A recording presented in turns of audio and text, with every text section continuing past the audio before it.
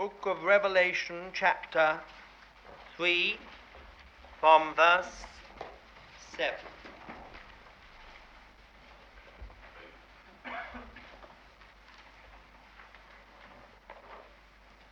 And to the angel of the church in Philadelphia write, These things saith he that is holy, he that is true, he that hath the key of David, he that openeth, and none shall shut, and that shutteth, and none openeth.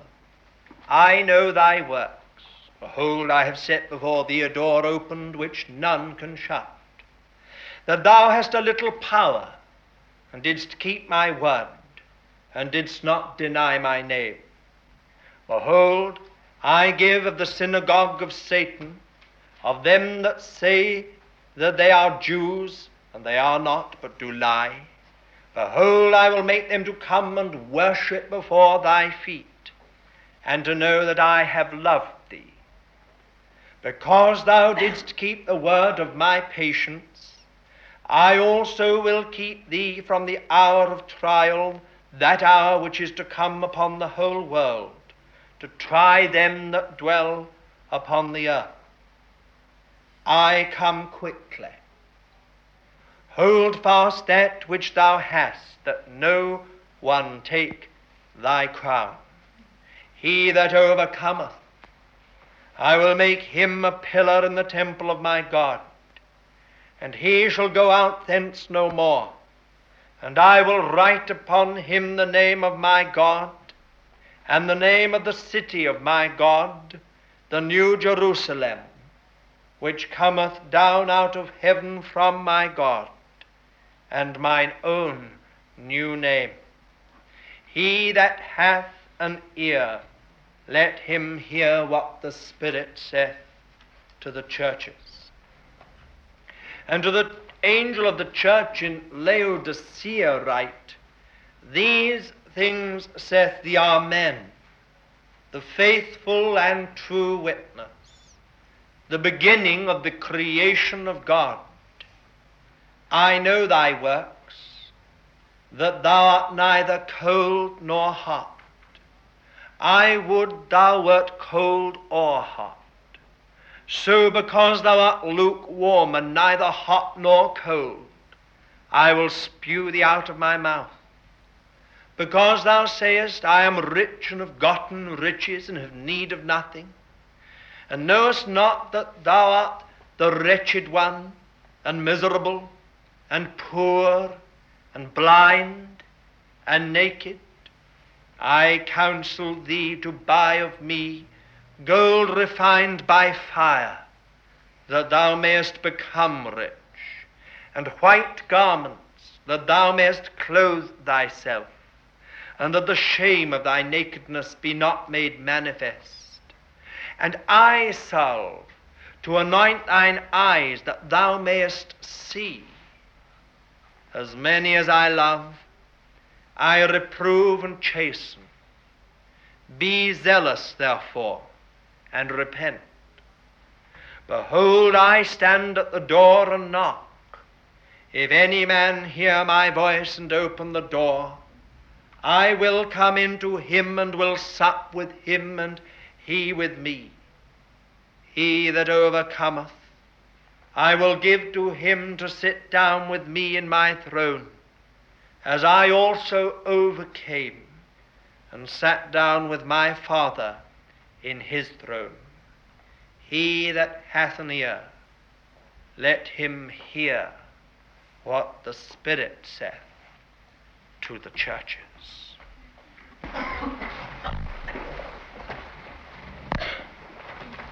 Well, now this evening we come to the last of these studies on the matter of overcoming. You will remember that last week we spoke about overcoming being somehow related to the testimony of Jesus, or the golden lampstand. If we look carefully through the book of Revelation, we find that the thing that runs right the way through it is this golden lampstand, or this testimony of Jesus. And the fact that somehow or other the Lord is judging everything in relation to our holding of that testimony. And then we spoke last week about the characteristics of that lampstand. We saw the lampstand, we looked at it from different angles. There are about 5 particular things really to do with that lampstand, which for us represent the character of the overcomer, or the characteristics, if you like, that God looks for in us, that we might be those who overcome and finally sit down in the throne of God. And those characteristics are these. It is made of pure gold. The second one, it is beaten work. The third characteristic is it is all made out of one piece. The fourth characteristic, there is pure olive oil within it. And the fifth characteristic is that it is to burn continually. The first characteristic, pure gold, no other metal, no other material, pure gold. And that speaks to us, it is a symbol of the nature and character and life of Christ. That is one of the characteristics God looks for, is pure gold in us. And the second thing, beaten work, we saw that stood for discipline, shaping, being molded, if you like. It's hammered work, actually, blow on blow, until this lampstand is fashioned complete, all out of one piece. It's hammered, turned work. That is, as it's turned, it's continually hammered. And if you've seen a bathsmith or coppersmith in the East, you will see one man turning the thing and 2 or 3 hammering, terrible noise, as they hammer all the time, blow on blow, gradually fashioning it into what it should be. Discipline. There can be no holding of the testimony of the Lord Jesus Christ without a spirit of discipline, until we're really prepared for self-control, until we're really prepared to come under the government of God, until we're prepared to be a disciple. Now, God's plan is not to make so many believers, nor to beget so many children, but to obtain disciples. And disciples are those who are disciplined. That's all. It's quite as simple as that. It's all of one piece. That is, it is the one Lord Jesus Christ in us all. Well, we don't have to say too much about that. But this overcoming is all to do with maintaining the unity of the Spirit. And pure olive oil. That is, the whole point of the lampstand is that it holds 7 lamps. And in those lamps is pure olive oil. And that again speaks of the ministry of the Holy Spirit. And that's all important in the matter of overcoming. If you and I are strangers to the ministry of the Holy Spirit, then we are of necessity alienated from any possibility of overcoming. For overcoming has an essential and vital relationship to the work and ministry of the Holy Spirit. And it's pure olive oil, no mixture at all, and there is no subject upon which the enemy brings in mixture more than the work and ministry of the Holy Spirit. That's why we have to be so uncompromising in this matter of standing against anything which is mixture.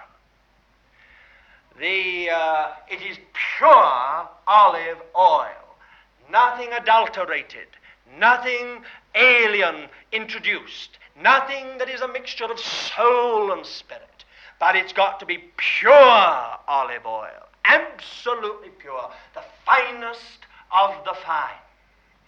And then, of course, it is to burn continually. And I think this is overlooked so often, this fifth characteristic.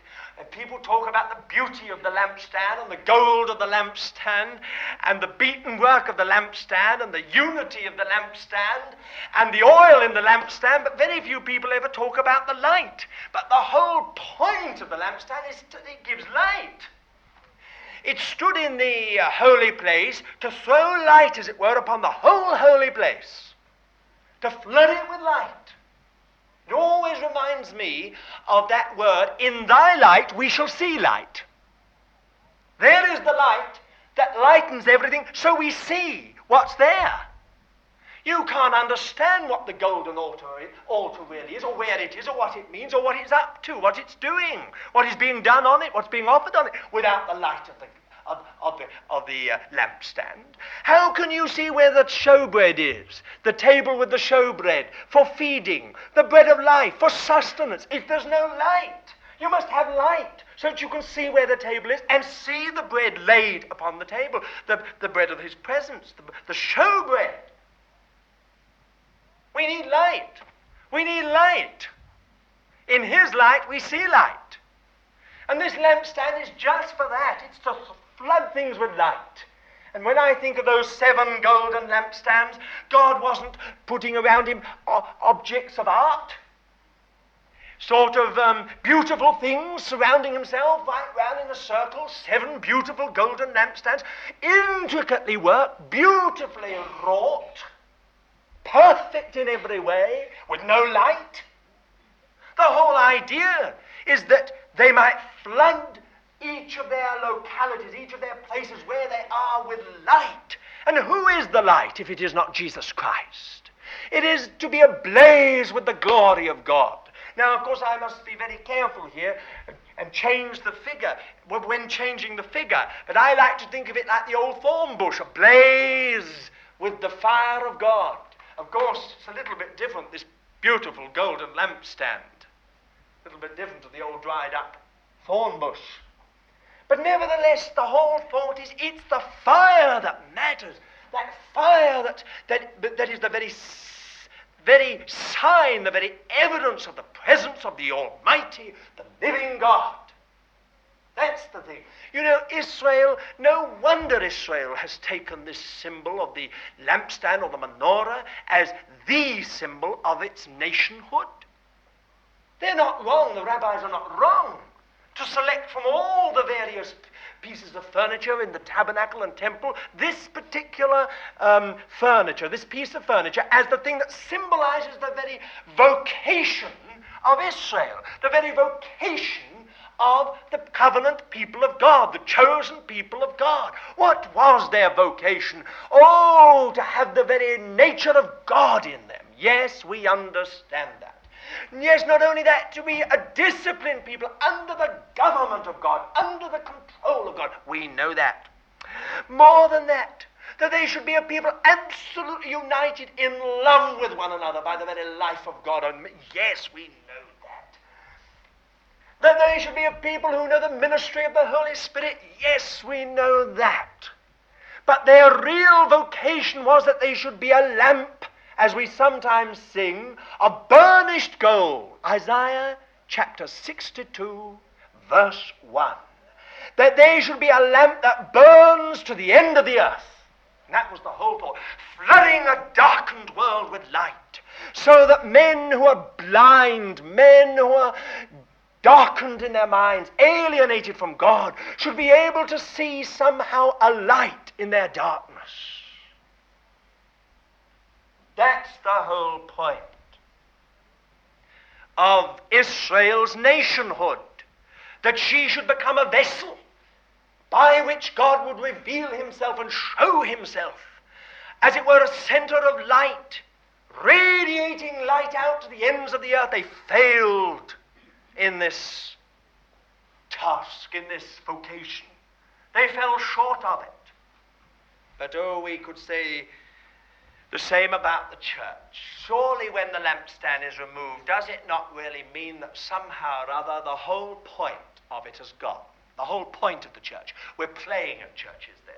We've just got the order, we've got the technique, we've got the doctrine, we've got all other kinds of things, but we haven't got the real vocation. We're not fulfilling the purpose for which we're designed. What is it? That the very light of the world might be in us and shining through us.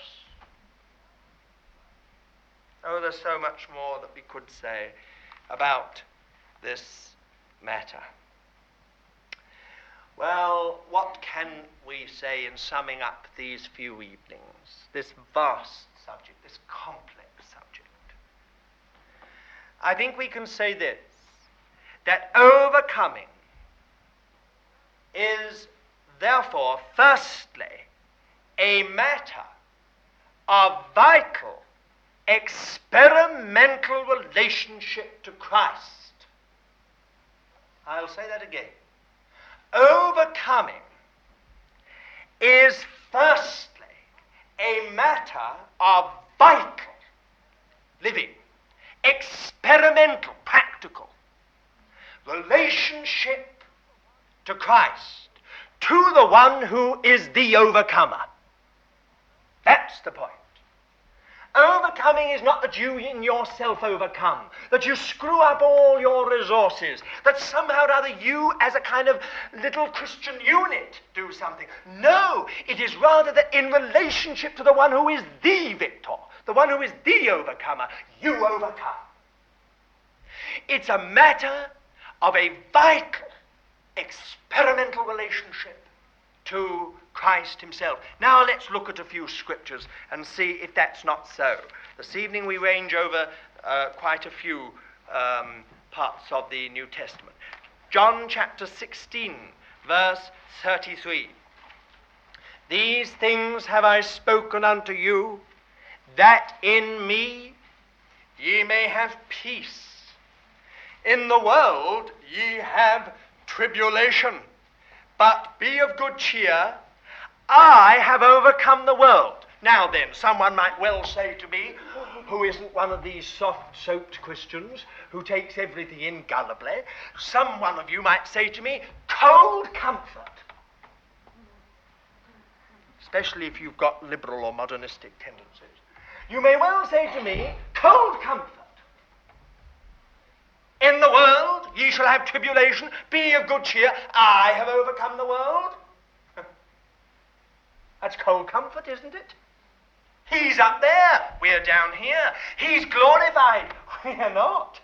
He is in the place of all peace, we are not. Ah, just wait, what does he say? In me ye may have peace. Then he says, in the world ye shall have tribulation. What a paradox. In Christ peace, in the world tribulation. So we Christians are like spiritual schizophrenics. On the one side we're in trouble all the time, the other side we're in glory all the time. On the one side we've got one foot all the time in unrest, tribulation, persecution, suffering, travail, and the other side we've got joy unspeakable, peace that passes all understanding, life more abundant. Isn't it extraordinary? Now, when the Lord said, be of good cheer, he meant just that, be of good cheer. Don't groan, don't murmur. Why, if your reaction is cold comfort, it's because you haven't seen it. If once you see what this means, you'll be of good cheer. For what it means is this, be of good cheer. I have overcome the world. And you see, you're in me, you're with me. Because I've overcome, you've overcome. It's as simple as that. The Lord's really saying, look here, I've overcome, therefore you've overcome. Be of good cheer. You're going to have a rough time.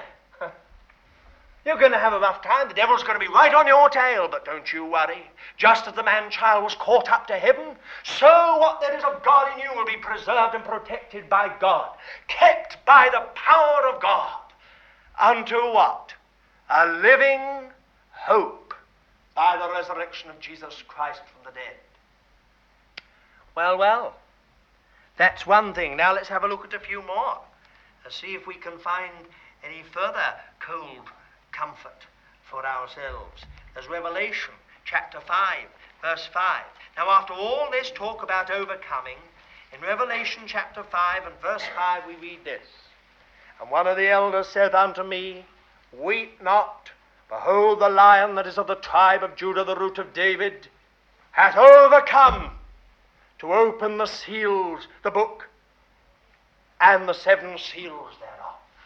Now, isn't it wonderful that right at the very beginning of this book, with all its dreadful horror stories, with all its symbols of darkness, of martyrdom, of suffering, and sometimes the seeming omnipotence of Satan and of evil itself, we are told this: don't weep, don't weep. Even John, who'd seen the risen triumphant Lord in the midst of the 7 churches, and had heard those words, fear not, I am the first and the last, and I was dead, and I am alive forevermore, I am the living one, and I have the keys of death and hell. He was weeping.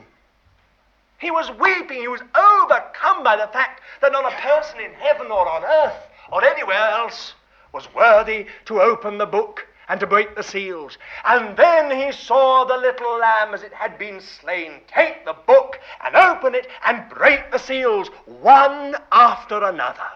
Now, isn't it wonderful that right at the beginning of this book we've got the overcomer?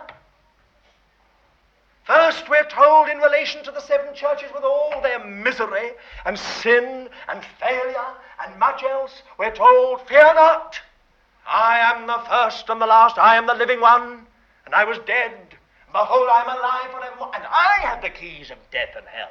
And then, before we're shown these other terrible stories of world history, symbolizing the great battle between Satan and God, why, we're shown first the overcomer himself.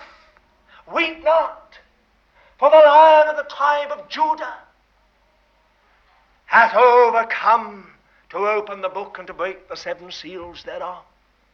It was the little lamb as it had been slain. Let's look at a few more things. Why? Then, let's put it this way.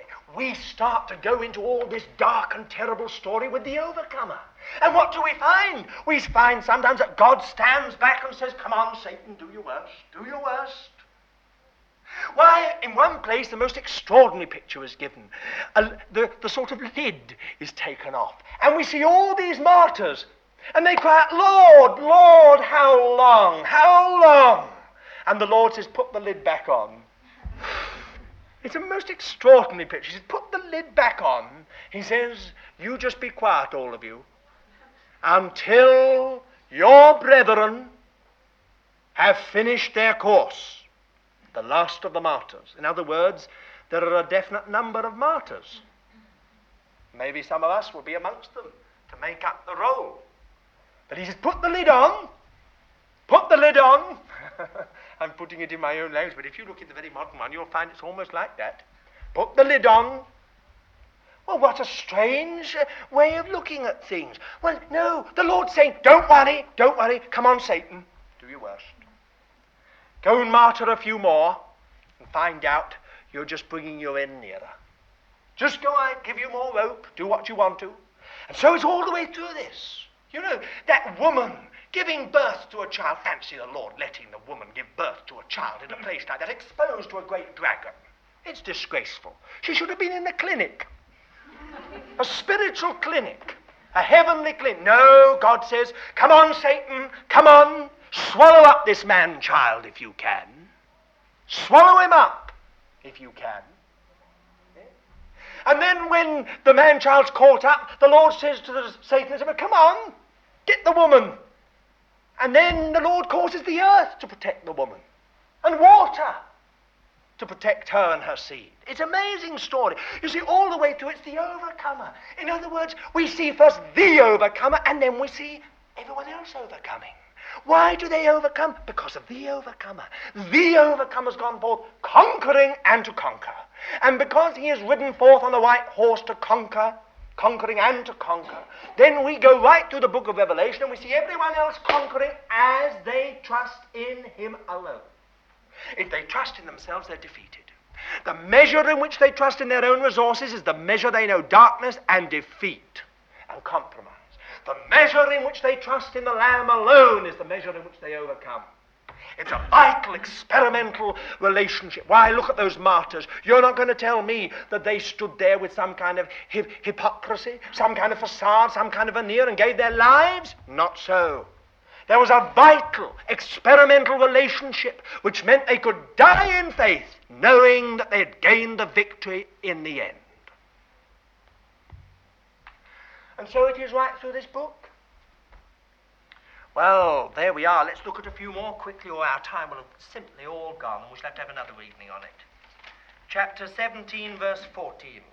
These shall war against the Lamb, and the Lamb shall overcome them. For he is Lord of lords and King of kings. And they also shall overcome that are with him, called, chosen, and faithful. Now, isn't that just the grace of God to insert that? Why, we'd all been shouting, or should be shouting, hallelujah, if we'd just read, the Lamb shall overcome them, for he is Lord of lords and King of kings. But listen to this word of grace, and they also shall overcome that are with him, called, chosen, and faithful. Now, the words also shall overcome are not in the original. So it reads really just like this. These shall war against the Lamb, and the Lamb shall overcome them, for he is Lord of lords and King of kings, and they that are with him. They that are with him. It doesn't even call them overcomers. It just says they that are with him. That's overcoming. Are you with him? That's the point. Are you really with the Lamb? No, not with people. Are you with the Lamb? No, not with a teaching. Are you with the Lamb? No, not a conception, even of the purpose and will of God. But are you with the Lamb? Called, chosen, faithful. They're going to overcome. Well, I think that's very, very wonderful. To me it is anyway. I go back a few chapters to chapter 14 and verse 1, and here I find it put in another way. Listen to this. Chapter 14, verse 1. And I saw, and behold, the Lamb standing on the Mount Zion, and with him 144,000, having his name and the name of his Father written on their foreheads. Now, what a strange thing. You've never heard of someone writing their name on your forehead? Turn to Revelation chapter 22. Verse 4, and they shall see his face, and his name shall be on their foreheads. So the city, the people in the city, the people that constitute the city, they've got this name written on their foreheads. The 144,000 that have overcome have got this name written on their foreheads. Now look at Revelation chapter 3, verse 12. He that overcometh, I will make him a pillar in the temple of my God, and he shall go out thence no more. And I will write upon him the name of my God, and the name of the city of my God, the new Jerusalem, which cometh down out of heaven from my God, and mine own new name. Why, think of that. You're going to have the name of the Father, the name of the city, and the name of the Lamb, the new name of the Lamb. Now, what does that mean? Now, you know as well as I do that God does not go in for gimmicks. God never goes in for things that are ersatz. You know what that means. A kind of a substitute. He never goes in for things like that. No. When God writes these names on the forehead, what he's really saying is, my character's in these people. My character is in these people. And the very city itself is in them. The transparency of the city's in them. The gold of the city's in them. It's right inside. The name's written on their foreheads. And if you are very careful and a good scholar, and you look right through this book of Revelation, you will find only too clearly that it does not say that everyone has that name written on their foreheads. I do not see that every saved person has that name written on their forehead. It doesn't say that. Now that means that these people are consistent with something. They're consistent with their God. They're consistent with the Lamb. They're consistent with his purpose. They're consistent, if you like, with the testimony of Jesus. Now that doesn't mean to say that you're perfect, but it does mean that it does mean, however young you are, however failing you are, that you are obedient. You're walking in the light with God. God doesn't say, you're not like the Apostle Paul, so you're out. No. He doesn't say, you're not like anyone, you're out. He says, this is what I showed you. This is what I tried to do in you. and you responded, you are an overcomer. Now, isn't that comforting? Because it means that someone who was saved last Sunday could be an overcomer if the Lord came this Saturday. Why? Because they have responded to the light that God has given them. And the Lord says, that's right. They were absolutely true. Called, chosen, and faithful. Now, that's the way to look at it. Don't try and think, oh, all those that are right up there, they're the people. No, it's a question of relationship. Why, it's a terrible possibility to have known the Lord quite deeply and then at the end backslide. Become slothful, lethargic.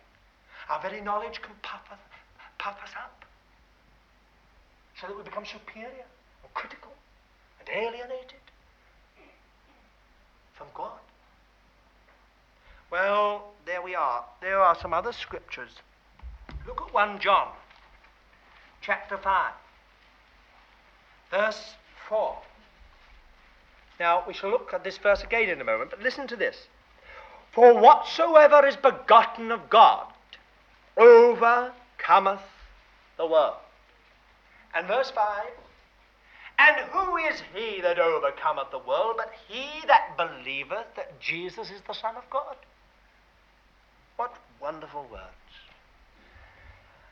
Overcoming is firstly a matter of vital, experimental relationship to Christ. Whatsoever is begotten of God overcometh the world. Vital, experimental relationship to Christ. You're begotten of him. And who is he that overcometh? But he that believeth that Jesus is the Son of God.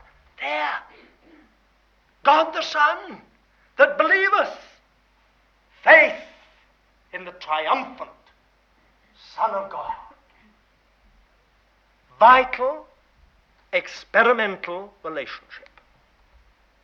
You can lose. A cloud can come over that relationship. I don't think you'll ever lose the relationship, but it can cease to be vital. Shadow can come over it. Cloud can come over it. Do you know how? Oh, you say sin. Yes, but I'll put it another way. Through unbelief. Just unbelief. You cease to really livingly believe in Jesus as the Son of God. Oh, you say, yes, I know all about that. But it doesn't help me tomorrow morning at work. My boss is an ogre.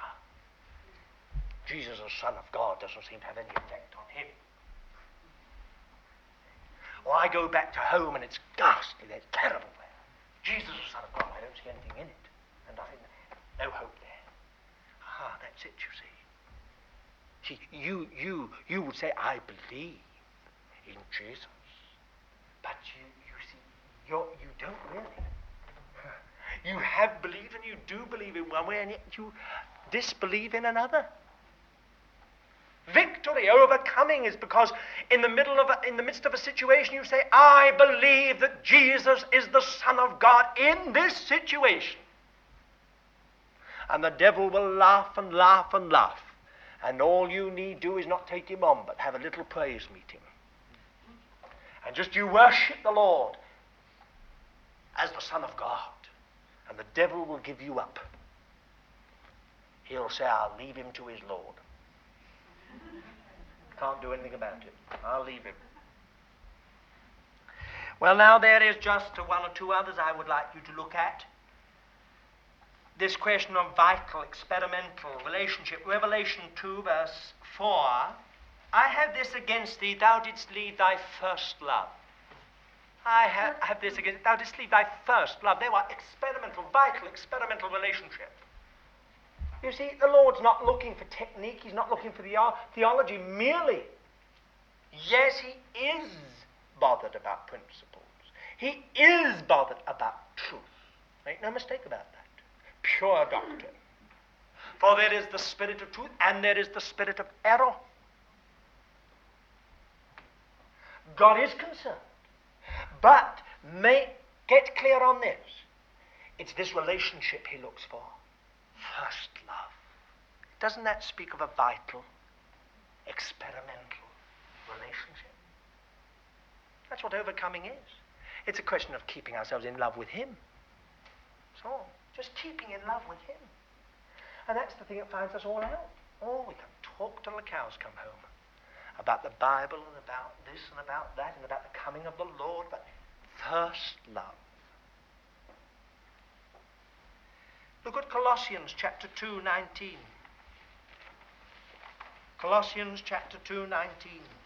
And not holding fast the head, from whom all the body being supplied and knit together through the joints and bands increaseth with the increase of God. How shall we keep in fellowship? How shall we keep together? How shall we maintain the unity of the Spirit? Oh, we'll all try to get into a holy huddle. We'll all get nearer to each other. We'll try and sort out our differences on the horizontal level. We'll all be... No, it'll be just one terrible mess. In fact, here is the most terrible possibility. As we all try to keep together, we can all together go off the rails. That's exactly what's happened with exclusivism. It's exactly what's happened with a number of other things. All kept together and the whole lot go off. No, that's not the way. How do you keep in fellowship with all the brothers and sisters? How? With the whole family. By holding fast the head. And there it is. Vital, experimental relationship. The way I keep in touch with you is via the head. Now, if I keep my relationship to the head absolutely clear, I cannot be out of sorts with you. I'm amazed at the number of people who are out of sorts with one another, and yet claim to be in perfect relationship with their head. That is extraordinary to me. And as the Apostle John puts it, and forgive me if I'm blunt, but like the Apostle Paul, I feel I ought to say on this, if anyone doesn't accept them, have nothing to do with them. They are liars. They are liars. It's as simple as that. The Word of God says so. You cannot possibly say you've got a living relationship with the head and be absolutely out of sorts with one another. Talking behind one another's backs, stabbing one another, gossiping, backbiting, passing on information, praying for one another. You know that kind of prayer. The kind I mean is you simply annihilate a person's reputation in prayer.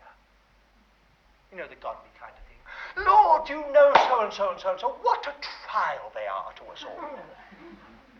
Oh, dear Lord, do something in them. We've absolutely annihilated them. Annihilated and liquidated them, in one sense, beautifully. And in the most spiritual manner it's possible to do it. Now, I'm not saying that we shouldn't pray for one another, but be very, very careful how we pray. For God always lets it come back like a boomerang. What you throw out in prayer, be careful, it doesn't come back and clout you. It does. Don't be deceived. God is not mocked. Whatsoever a man sows, that shall he also reap. Oh, I grew the days. Some of the things I used to say to the pastor years ago, I said things to the pastor, and I've heard the same things said to me and had to swallow. And then I've had at least the humor to smile in when he said, Lord, you never let us get away with anything. And that gives me a certain dread for the future. Sometimes, for like Jacob, we get away with nothing. We have our Labans, we have our Rachels, we have our Leahs.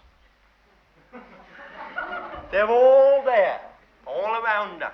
And we see ourselves in them so perfectly mirrored, we don't always recognize it. The Lord lets us get away with nothing.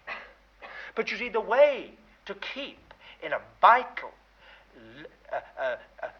to overcome in the matter of relationships, of fellowship, of the unity and oneness of Christ, is through holding fast the head. Now, let's get clear on this. If you and I are in a living, clear-cut relationship with the head, holding fast, that's a strong word. It means absolutely laying hold of the head. Not just sort of saying, well, I'm one with him, but saying, Lord, today I hold fast to you as head. You can be quite sure the Lord by the Spirit will say to you, what about so-and-so? Or so-and-so. We don't have to search. We don't have to go round and sort of raking everything up and out and into the open. All we have to do is to keep hold fast with the head, and the head's intelligence will soon let us know if there's anything wrong. That's the best way to keep short accounts. You see, I feel so sorry for some Christians. They're like the man in Pilgrim's Progress with the muck rake. You know, the crown of gold over his head of glory, and he's raking up the muck all the time and moaning, saying, poor me, poor me. And many of us Christians are just like that, aren't we? What we're trying to do all the time is we're trying to put into action certain spiritual truths the wrong way. Instead of, as dear Brother Rees always used to say, doing it vertically, we do it horizontally. Instead of trying to solve situations vertically through the phone, we do it horizontally. And we get into a terrible mess. And there's no matter in which we can get into a bigger mess than the matter of fellowship. Why, you know, we have to be honest with one another, don't we? But you all know the kind of thing when a person comes to you and says, I want to say sorry to you. And you are quite taken back. And they start. I'm very sorry, I had a very bad time about you. But you are so big-headed that you entirely got me down. But as I prayed about it, the Lord spoke to me, and I'm awfully sorry that I thought these things. Now, that was a very, very sweet and spiritual way of just giving one a right hand. That's all. It's so perfectly spiritual that people get away with it. And what you've done is you're laid right out. You see, when we get before God and God deals with us, when we hold fast the head, the very way we put things right is different. Now, you've all heard the scripture, which is one of the most misquoted scriptures. Well, I see, not about misquoted, but it's quoted as it's written. But the spirit of it is entirely misinterpreted, and that, of course, is speaking truth in love. You know the kind of thing you get. I feel I ought to speak truth in love. And what you get is truth without any love at all. Now, that's not overcoming. Overcoming is when God so melts our hearts because of our living relationship with him, that when it comes to handling one another, we use a velvet glove, and when it comes to handling ourselves, an iron fist. Well, may God just help us in these things. Now, coming out of that, if overcoming is firstly a matter of vital, experimental relationship to Christ, then secondly, coming out of that, it is a matter of becoming Christ-like. It's as simple as that. Overcoming is simply becoming Christ-like, or lamb-like. I remember dear Brother Oliphant. He used to speak so much about being like the lamb, lamb-like. Why, the very last message he ever gave before he died was in this place. And for those of you who remember it, it was on becoming like the lamb. Of course, there was no man more like the lamb. In many ways, lamb-like. Now, overcoming is just that. Not to become lion-like, but lamb-like. Well, and how do we become lamb-like? We become Christ-like. We become like the lamb through union with him. Union with him. In other words, I've got to come into the lamb, and the lamb's got to come into me. Now, how is it possible for this union to effectively take place? Now, we all know that there's a sense of absolutely right sense in saying that when we're born of God, the union's taken place. But how do we come into it in practice? There's a twofold way by which alone any man or woman can come into this union practically. By the cross and by the Spirit. And you cannot divorce the two. By the cross and by the Spirit. That's the only way you and I can come into this. Overcoming is simply that whereas you begin with a vital, experimental relationship to Christ, then you become conformed to his image. You become lamb-like. Now I say this to my own heart. You know me well. You know how unlamb-like I am. And I know how unlamb-like you are. We all know each other. And that's the whole problem of the church, when we know each other so well. And so often, we get sort of blocked by what we see of flesh instead of what we see of Christ crucified. It's right what the Apostle Paul said, I determined not to know anything about him, save Jesus Christ and him crucified. It's got to be a determination. Otherwise you'll come unstuck. You come in and you start off by saying, they're all so lovely. But after a while, you're soon blocked by the flesh and the blood that you see. Well, now, how is this possible? Well, look at Revelation chapter 12 and verse 11. Such a well-known verse. Revelation 12, verse 11. And they overcame him, that is the devil, because of the blood of the Lamb, and because of the word of their testimony. And they loved not their life even unto death. Now there you've got it. You've got it there. How does this union take place? Through nothing less than the finished work of Jesus Christ. Through the complete and accomplished work of Jesus Christ. By his blood, he has completely justified us. He's given us a standing with God. Who shall accuse us? Who shall condemn us? It's God who has justified us. Now that's tremendous. Every time the devil comes to you, you can say, it's under the blood of the Lamb. And I won't discuss it. I will not discuss it. It's under the blood of the Lamb. Or you can take your stand on the finished work of Jesus Christ and know that you're safe. If you take your stand on anything else, your devotion, your faithfulness, your love, you'll come unstuck. The devil will work unceasingly till perhaps in a moment of illness or some other weariness you can't pray. And then he'll whisper in your ear, you're backsliding. Don't trust yourself. I don't mean don't pray. What I mean is don't trust your prayer. Don't trust in your devotion. Don't trust in your faithfulness. Trust in him alone. That's the way through. They overcame him by the blood of the Lamb. And listen, the word of their testimony. What's that? This is the word of their testimony. Jesus Christ, he is Lord. The word of their testimony. Jesus Christ, he is the life. That's the word of your testimony. And can you say this? Jesus Christ, he is my life tonight. That's the word of your testimony. You've overcome.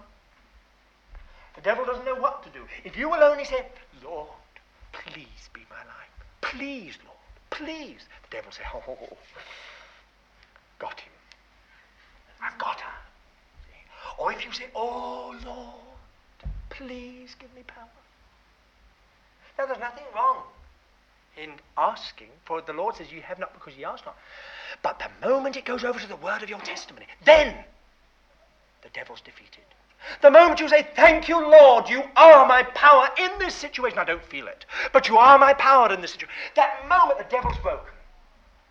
The moment you say, Lord, you are my love, that moment the devil is broken. The moment you say, Lord, you are my life, that moment the devil's broken. All the times I've been as dead as doornails, probably you've known it. And I just said to the Lord, Lord, thank you, you are my life. And he's become my life.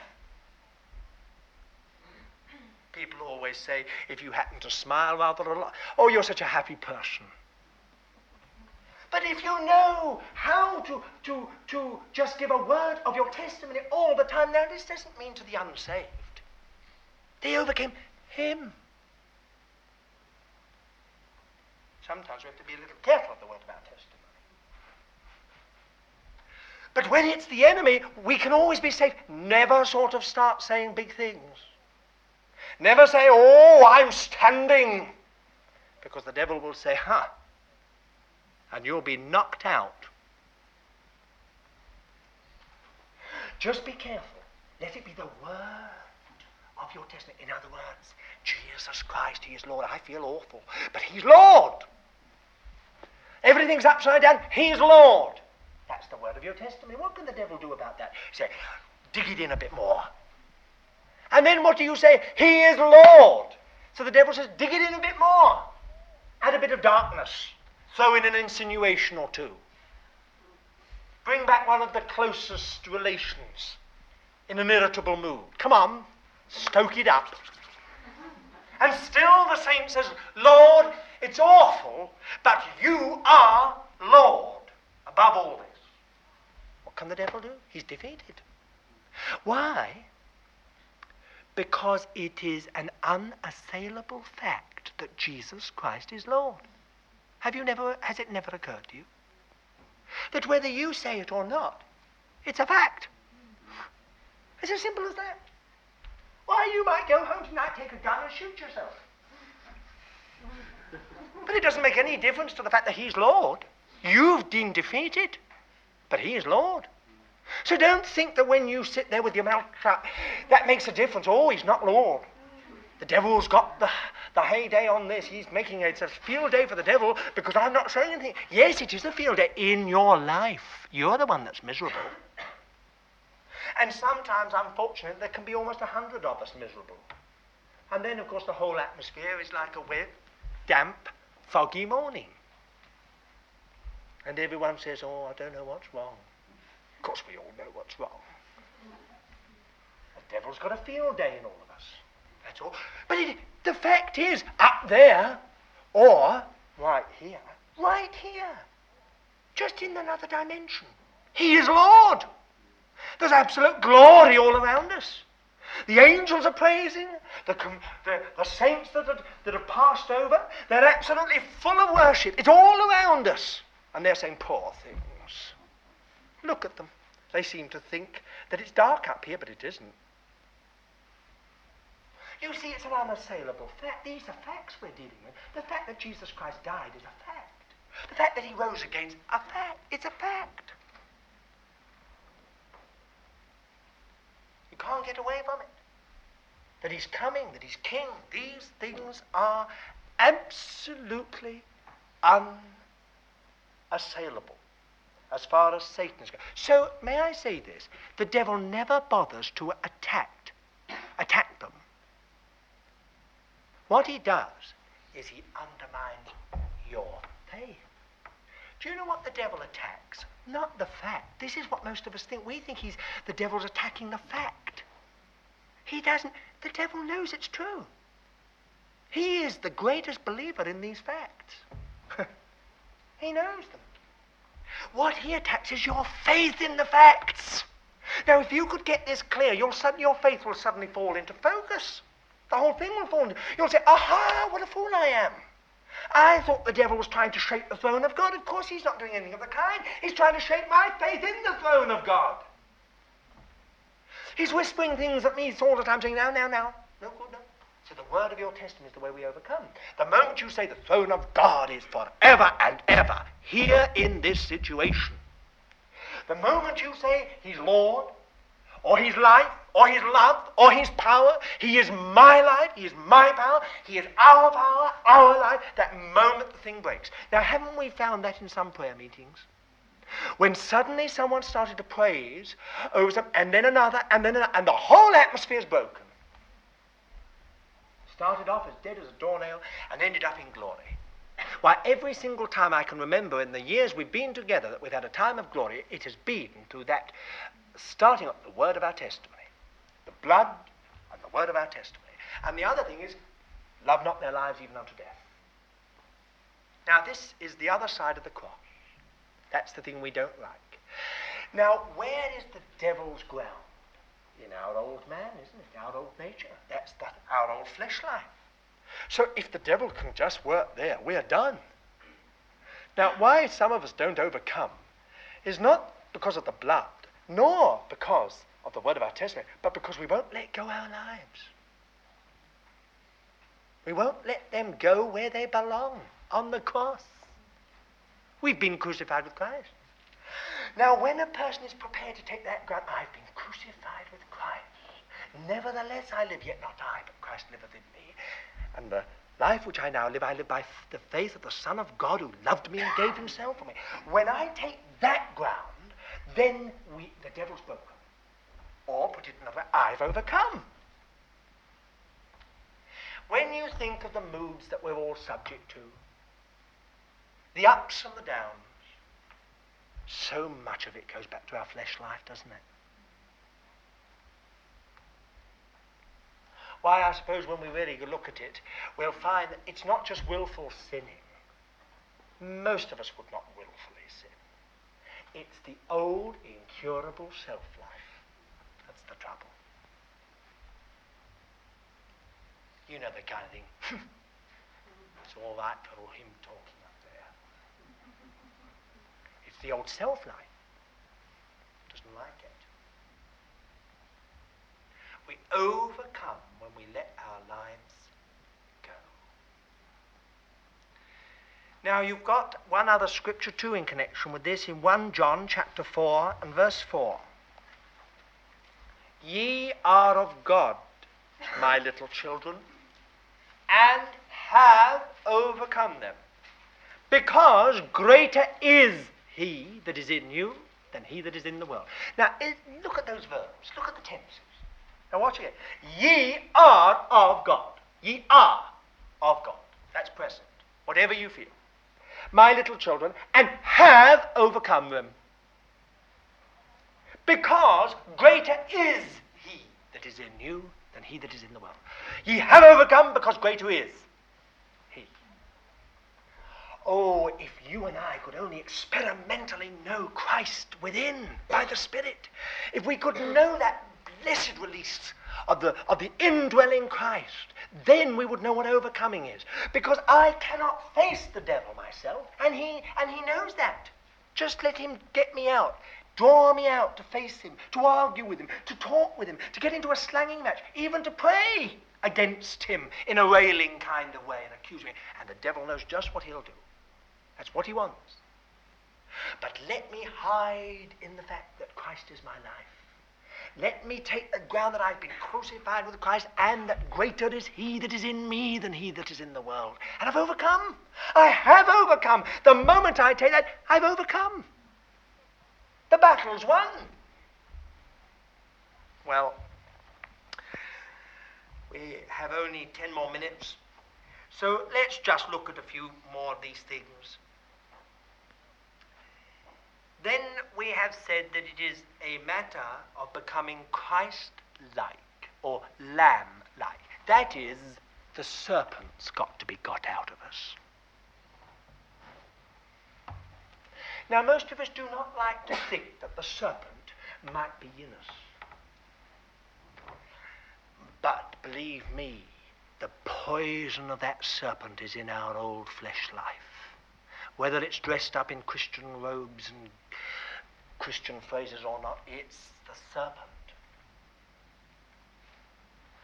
We've got to have the serpent crucified and the lamb released.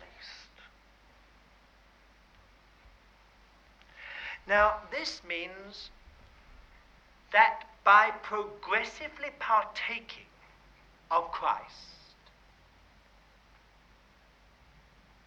as we progressively partake of him, so we overcome.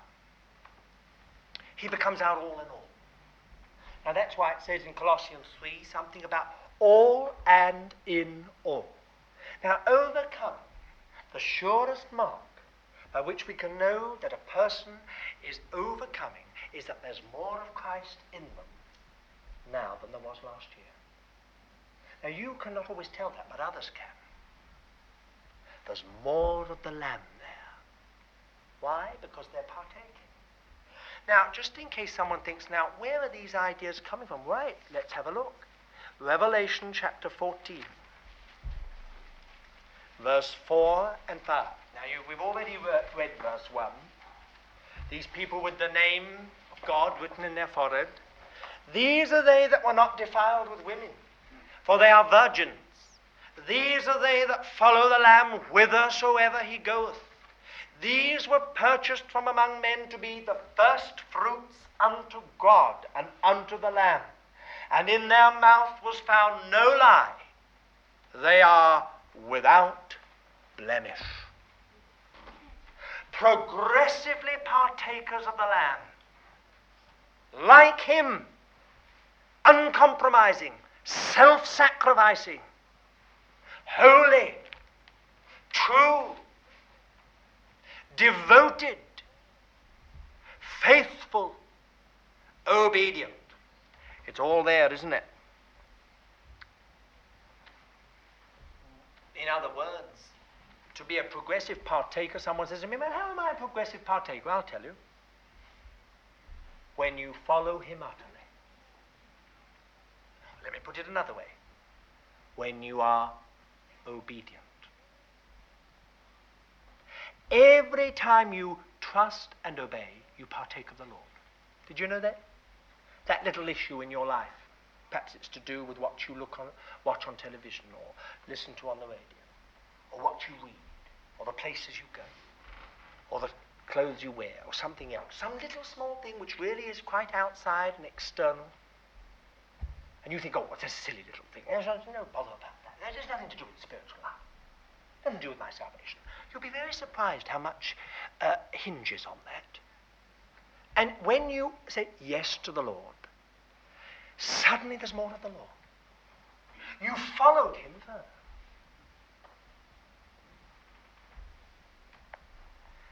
Well, there is again 1 John chapter 5, another verse. We've read it already, but again, let's read it. 1 John 5, verse 4 and 5. "For whatsoever is begotten of God overcometh the world. And this is the victory that hath overcome the world, even our faith. And who is he that overcometh the world? But he that believeth that Jesus is the Son of God." Now, I wonder whether you've ever realized that you cannot be obedient until you've got faith. Have you ever realized that? If you've got a battle over obedience, it's because you haven't got faith. You see, every time, let's put it like this. When God said to Abraham, "Get out," if he'd been disobedient, it was because, why? Well, generally speaking, it would have been because he thought, "Oh, where am I going? I mean, I must know where I'm going." He couldn't believe that he could go out and not know. But it says, by faith Abraham went up, not knowing whither. By faith, he obeyed. The only way you can obey. You see, so often when the Lord says, "Now look, I want you to do so and so," we have a battle. And why have we got that battle? I'll tell you why we've got the battle. We believe that somehow or other the Lord's going to make us sort of narrow-minded, old, lifeless, dry sticks. Oh, if the Lord does that with me, I shall become just like all of them. Sort of sallow and dry, and I don't want to. As if somehow or other our present personality is so fetching and so winsome and so full that it's worth hanging on to. Oh, if only we knew. We're deceived, of course.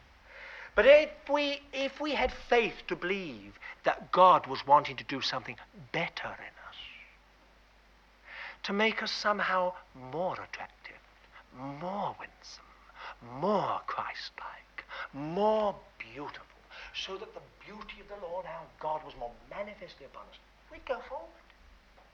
You see, it's faith. You see, every time God says, "I want to take that," we say, "Oh, life will be so joyless, so drab, so mean without that." But really, you give it, and you'll have the joy that you've not had before.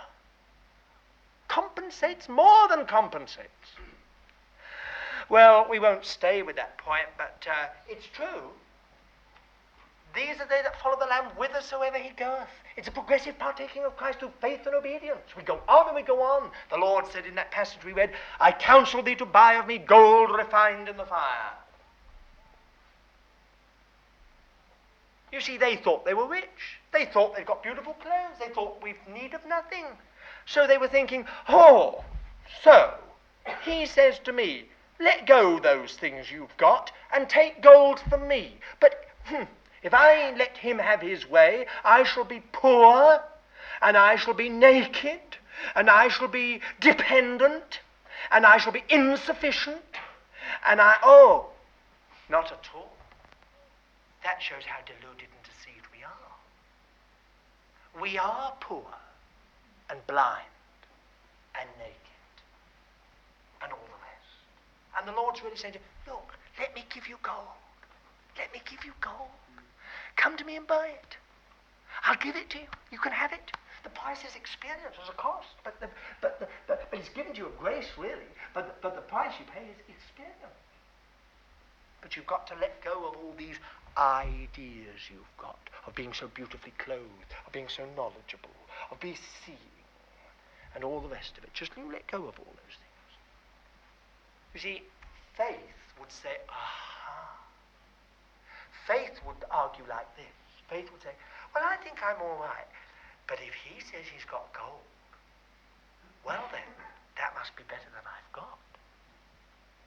Only when we've got the gold and let go of the others, we say, what was I hanging on to? A lot of dirty old cast iron. Painted gold. Now I've got the real thing. The overcomers are those who are wholly identified with Christ in the fulfillment of the will of God and the realization of the purpose of God. Now let me say that once again. It's not just a question of you getting gold, you becoming more like the Lord, you growing up into Christ. That's not just overcoming. Overcoming is something outward, something that goes out from you. The first thing God's got to do is to get you first to see your need. For the worker with God is more important than the work he does. The servant more important than the service. But when he's got you there, then overcoming is not, now I'm going to go to all the conference meetings. I'm going to read all the deeper books on spiritual life that I can possibly lay my hands on. I'm going to take down notes of every message that I think is worthwhile trying to take notes of. No. Overcoming is this, that by the laying down of your life and the readiness to sacrifice everything for him, you throw in your lot with him in what he's seeking to do. And that, my dear child of God, costs everything. It costs everything. To really be identified with the Lord, whithersoever he goeth. Oh, if we could only go in some purpose or plan that's already been marked out traditionally. But to move with him so that if he goes over there, we go with him, and he moves over there, we go with him. To be identified with him now in his purpose, that's not so easy. We don't always understand what he's doing. We don't always understand what he's heading for. Following the Lamb whithersoever he goeth. To be identified in that way with him. That's why the apostle here in the beginning of this book of Revelation speaks of two things.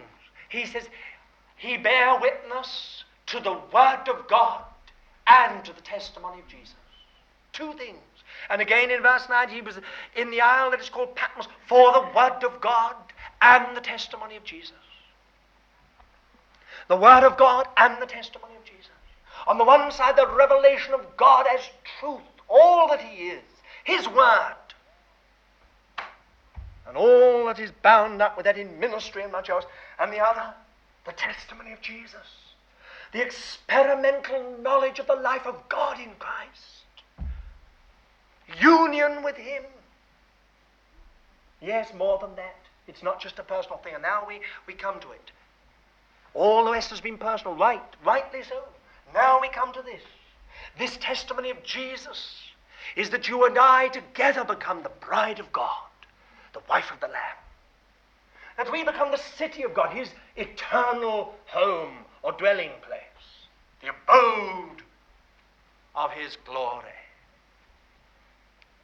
It's all here, isn't it? Wherever we turn. Did you notice in that wonderful message to the church at Philadelphia what an outreach there was there? It's rather wonderful, isn't it? When he says, these things saith he that is holy, he that is true, he that hath the key of David, he that openeth and none shall shut, and that shutteth and none openeth. I know thy works. That's outreach. Behold, I set before thee a door open. Now, I'm not only just thinking of evangelism. When I speak of outreach, I mean going right out to the Lord and identification with him in his great purpose. From eternity to eternity. Here you've got it, listen. I know thy works. Behold, I set before thee a door open which none can shut. That thou hast a little power, and didst keep my word. And didst not deny my name. And then a little further down, verse 10, because thou didst keep the word of my patience, I also will keep thee from the hour of trial, that hour which is to come upon the whole world, to try them that dwell upon the earth. Now, here's an outreach. This isn't just being turned in, my sanctification, my increase, my rooting and grounding. This is something which has turned you out, so that you're facing him, what his purpose is. Now, what can we say then? We can say this. It is the fellowship of the church, concretely expressed in time and place, which is the sphere in which we overcome. That is, let me put this qualification, that is normally, according to God's mind. Now, God always goes by the normal, and then he adjusts to the abnormal. The fact that today, I suppose 90% of the world is abnormal in this matter makes no difference to God. He does not alter what he calls normality. And the normality of it is this: the sphere for overcoming is the church concretely expressed. Now, it's not all up there. It's concretely expressed in time and place. There our overcoming is proved and attested.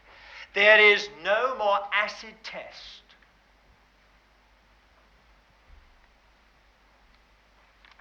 Oh my, we can get away with thinking that we're overcoming rather well on our own, or if we're just units of a congregation. But believe me, there is no more acid test for overcoming than the sphere of the church concretely expressed.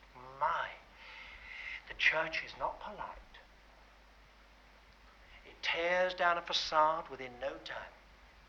Sometimes I wish myself that I was in some other setup sometimes where we could all sort of be at a distance. One could view the congregation from a pulpit and only see people via one's secretary by appointment. My, how easy it would be, but no, not the church. The church tears down every facade. You're left so that people can gaze into your heart and see you for what you are. See you for what you are. If they want to disrespect you, they can. They want to respect you again. Now, I'm not talking about myself, I'm talking about all of us. The garrulous are soon found out to be garrulous. The long-winded are soon found out to be long-winded. The boring are soon found out to be boring. The hypochondriacs are soon found out to be hypochondriacs. Oh, the church is no respecter. Why is that? Artificiality, superficiality, mixture, it's all showing up in the church.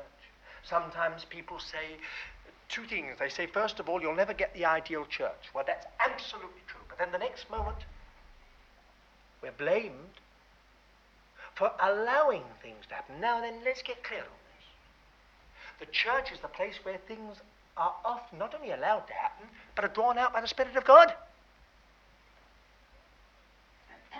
So where there's mixture, it comes out, it's bubbling out into the open.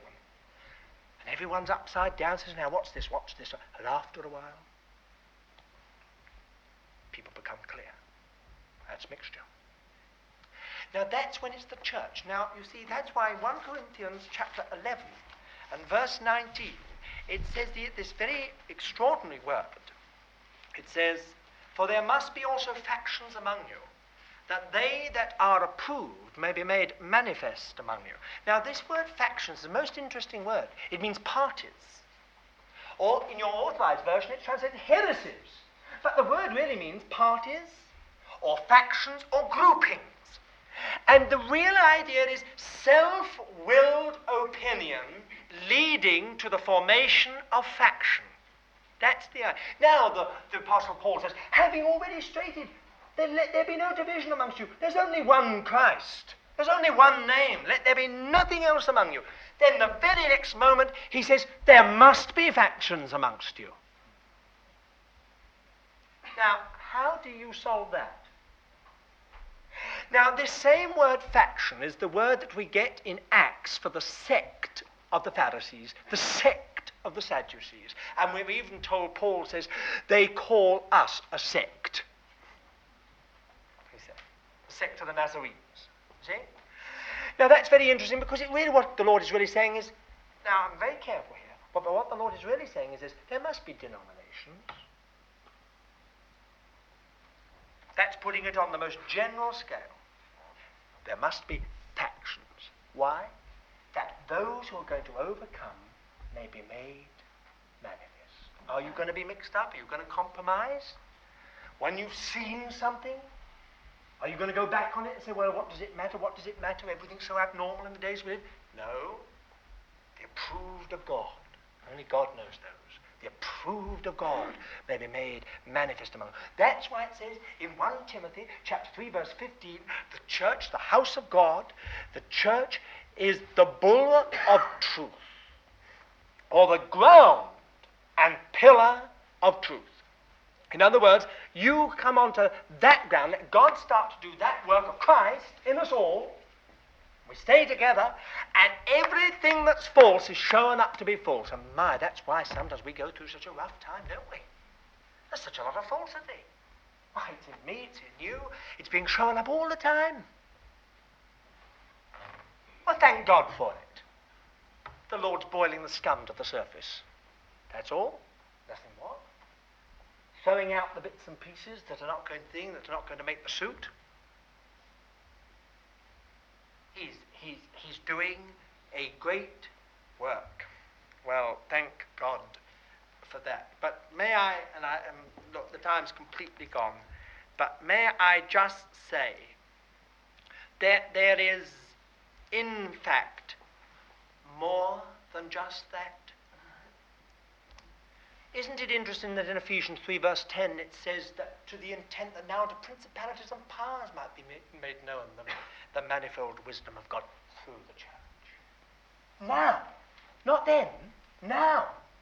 In other words, in this room, with us little group, the place is packed, if we could only see it, with a far greater congregation. They're all there, if we could only see them. Like Elisha's servant had our eyes open, we'd see them all around. And they're having a little lesson. And the Lord is saying, you see so-and-so? You see the day she's had? Did you hear what she said before this meeting? No one else knew, but you saw, didn't you, all of you? You heard what she said? She said, Lord, you are my life. Look at her. Now, I've allowed her to have a rough time. If you want to ask, here are the evil spirits that have been giving her a rough time today. They're all here. Oh, yes. They're all being instructed. That's why so often sisters wear something on the head, isn't it? Because of the angels. It's not that they're just looking over the balustrade of heaven down. They're here.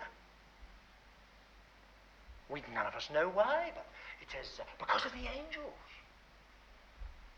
Some kind of instruction going on, something that's to do with invisible forces.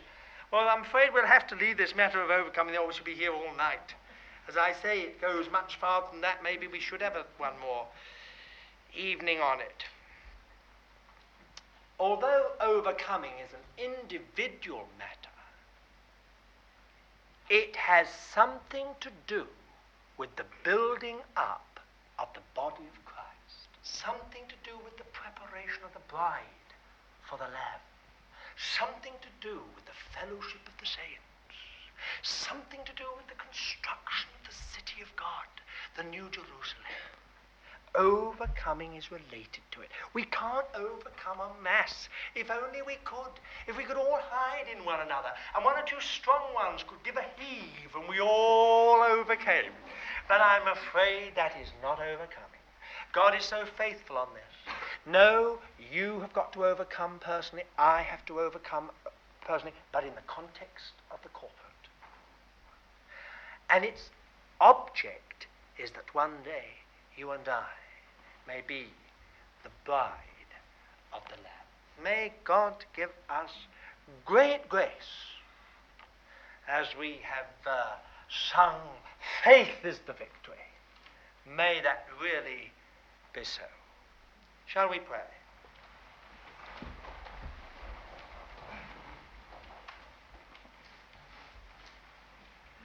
Now, Lord, we do commit this to Thee. No doubt there are some things we don't understand, some things that are not clear to us. But Lord, we do praise Thee that Thou hast promised that the Spirit of truth Himself will lead us into all truth. And we pray for inquiring hearts, Lord, hearts that seek Thee and search out this matter before Thee, in dependence upon Thy Holy Spirit. Lord, our prayer is that we all might be overcomers. Wilt Thou show to each one of us the areas in our lives where there is need of further work? Where there is darkness or blindness, Lord, shine in, we pray. And our prayer, Lord, is that that light that Thou art wanting to shine in this dark town, this dark borough, this dark land and nation, may shine never so brightly. We pray that, Lord, somehow, oh, if it could please Thee, that light may blaze more and more until Thy coming. What a wonderful thing that would be, Lord, if right up to Thy coming we could be ablaze with the fire of God. Oh, Lord, we believe it's possible. There's nothing impossible with Thee. And therefore together, Lord, we commit ourselves to Thy gracious dealings in the name of our Lord Jesus Christ.